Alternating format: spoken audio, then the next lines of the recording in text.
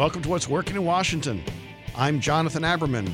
Today, using artificial intelligence to solve evolving food allergy problems. One of the scariest things now is that we are seeing adults who are actually having anaphylactic reactions to foods they've eaten their entire life.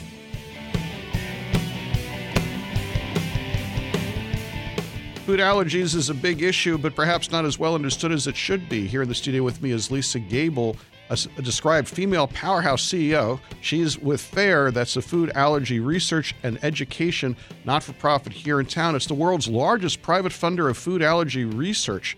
Lisa, thanks for joining us. Well, thanks for having me. Well, this is an important issue, clearly, but I do feel in some ways folks don't completely understand it. Is food allergies a really big problem in our country? It's a significant problem, and it's been growing a lot since 1998. We have 32 million Americans who have life-threatening food allergies. It's an unbelievable number.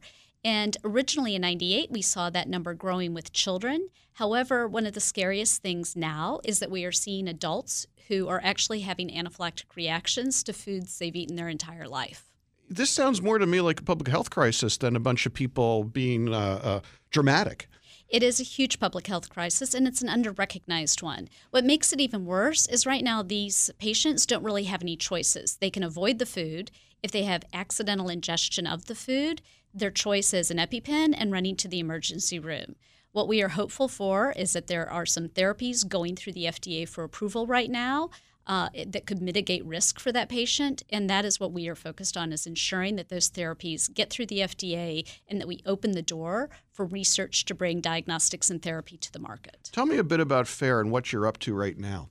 Well, I was actually hired into FAIR a year ago. My background is bringing in businesses to help solve problems. My last role was also helping to solve a public health crisis, in that case, the issue of obesity, and how industry can play a role in that.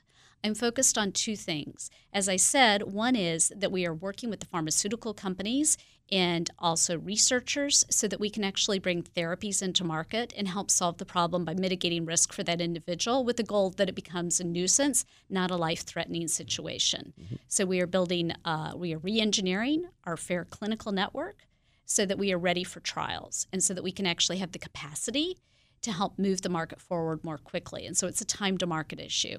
On the other side of the equation, we're talking about food. And so my background has been dealing with agriculture and the consumer product goods companies. Those are packaged foods, they're foods in restaurants that you eat. And there I'm focused on seed to table. And essentially the conversations I've had this week are ones where I'm talking to companies that are doing the genomic mapping of the seed. So we can actually identify potentially what protein would actually have to be removed at the point of seed to ensure that there was no allergic reaction. Today, I had a wonderful meeting with a company in AI, and what they were talking to us about is, as they're doing the formulation of products, or what we call changing the recipe or reformulation of products, is how can they do that with an awareness that when they substitute something, whether it's substituting a natural flavor for a chemical or substituting a plant protein for a meat, that they are calculating in that they're not adding something that would actually introduce an allergen into the food supply. As I hear you speak, I come away with the conclusion you speak authoritatively. You speak about this like a business person. And as I've experienced CEOs, when you come in from the outside, as you have, having a career in both the public service and the private sector and leadership role, how is it different bringing a business perspective to a not-for-profit, even one as important as FAIR? As a not-for-profit, you're in the process of accumulating donations. But we also recognize that there are a lot of people being asked for money for a lot of different needs that are out there, especially in the public health arena and the health arena. And so coming from the business sector, my group that I've brought in is actually analyzing revenue-generating opportunities, essentially setting up the clinical trial process or the use of our clinical networks on behalf of moving therapies to market in a manner that it produces revenue, that revenue that gets cycled into actually creating more research.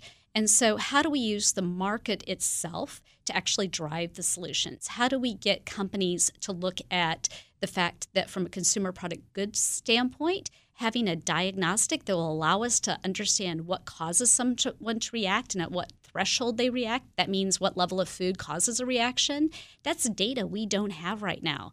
That data is sellable. I think that many people who don't spend time in the not-for-profit sector these days are caught in an old model where you're just asking for donor money. What I see more and more is that what donors want to know is what's sustainable. How do I give you $1 and have you turn it into 10 towards cause? Is that really what you're seeing? It's really what we're seeing. And actually, our conversations on Capitol Hill are very similar. What we're saying is that since we came on board, we've had about $53 million committed towards the research. Those are private monies.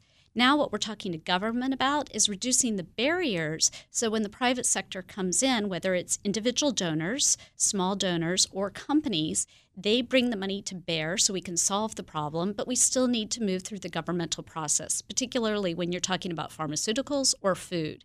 And so at that point, we can have a conversation about barriers, and we're actually not getting ourselves tied in to that never-ending discussion in Washington about budgets. So it's a collaborative process across the board, from the companies, from the patient advocates, to the government. You sound to me like you were very prepared for this job, but was there something that surprised you pleasantly when you took it on?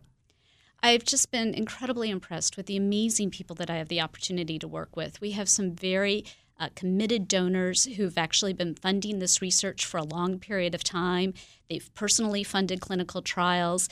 As you mentioned, there are a lot of people who don't understand how big this issue is of food allergies. And so we have a very committed group of people who've actually helped bring us to this very exciting point that we're at today. Well, I got to tell you, I've loved having you in the studio today and learning about FAIR, and just another great example of how we can make a big difference by throwing business energy into big problems. So thanks for joining us today. Well, thanks for having me. I appreciate it. That was Lisa Gable, the CEO of Food Allergy Research and Education.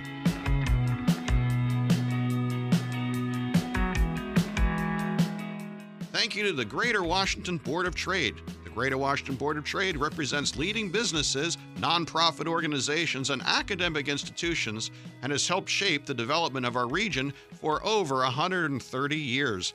Visit boardoftrade.org to learn how a Board of Trade membership can help your organization succeed in this rapidly changing marketplace.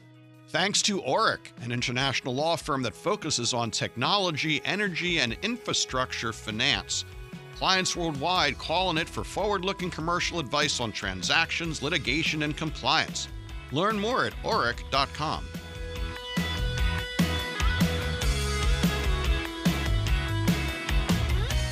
Our executive producer is Tracy Madigan. Online writer Barbara Ulrich. Music provided by 2 DC region bands, 2 Car Living Room, and the Sunbathers. I'm Jonathan Aberman. Thanks for listening. See you next time.